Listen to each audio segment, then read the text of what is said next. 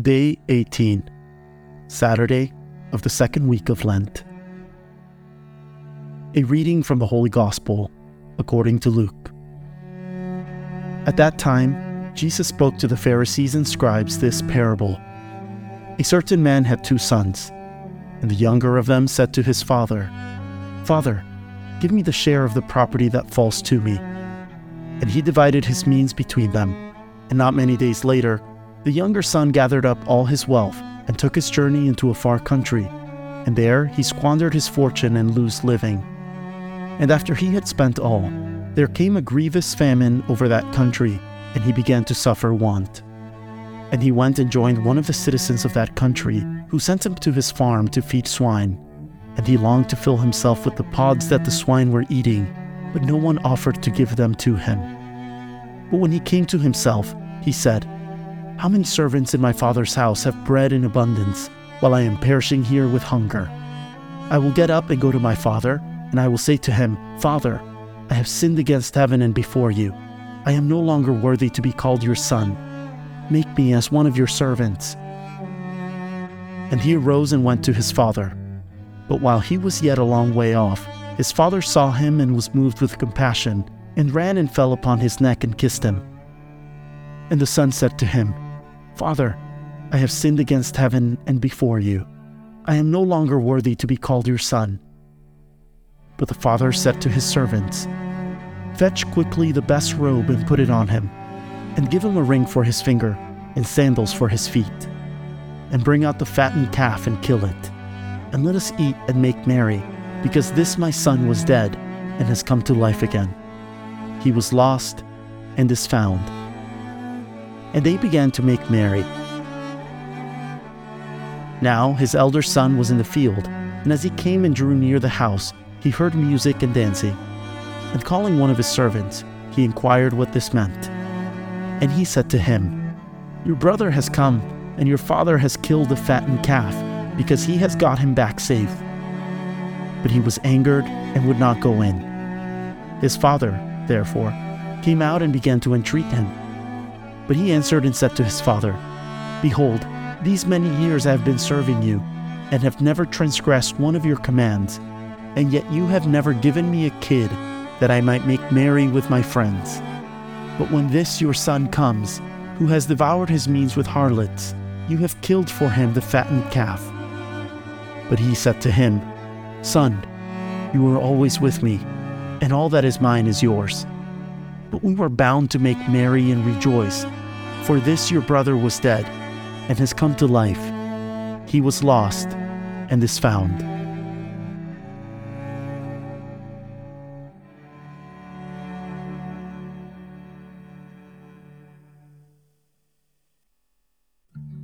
A reflection on today's Holy Scripture. The time has come when all the nations of the earth are to be called to the one fold. The Gentiles, notwithstanding all the misery into which their errors and their passions had led them, are to receive the preaching of the apostles. Greeks and Romans, Scythians and barbarians are to come, humbly acknowledging the evil of the ways, and asked to share in the favors offered to Israel. Not only are they allowed to eat of the crumbs that fall from the table, they are to be made sons and heirs of the Father, with all the attendant rights and privileges. The prodigals that have come starved and naked to the Father's house are our catechumens, on whom God is about to bestow the grace of adoption. But there are also the public penitents, who are being prepared by the Church for reconciliation. They too are the prodigals, who come seeking mercy from their offended father. This gospel was intended for them, as well as the catechumens. But now that the Church has relaxed her severe discipline, she offers this parable to all those who are in the state of sin and are preparing to make their peace with God. They know not as yet how good is the God from whom they have strayed by sin. Let them read today's gospel and see how mercy exalts itself above judgment, and that God who so loved the world as to give his only begotten Son. How far they may have gone astray, or how great their ingratitude may have been, let them take courage. A feast is being prepared in their Father's house to welcome them home again. The loving Father is waiting at the door to receive and embrace them. The first robe, the robe of innocence, is to be restored to them. The ring, which they alone wear that are of God's family, is to be once more placed on their hand. There is a banquet being prepared for them, at which the angels, out of joy, will sing their glad songs. Let these poor sinners, then, cry out with a contrite heart, "Father, I have sinned against heaven and before you. I am not now worthy to be called your son. Make me as one of your servants." This tender-hearted Father asks only this much of them: sincere sorrow for their sins, humble confession, and a firm resolution of being faithful for the time to come. Let them accept these easy terms, and he will receive them once more as his dearest children. Let us pray.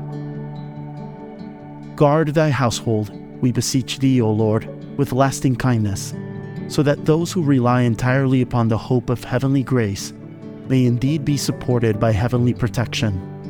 Through Jesus Christ, thy Son, our Lord, who liveth and reigneth with thee in the unity of the Holy Spirit, God, world without end. Amen.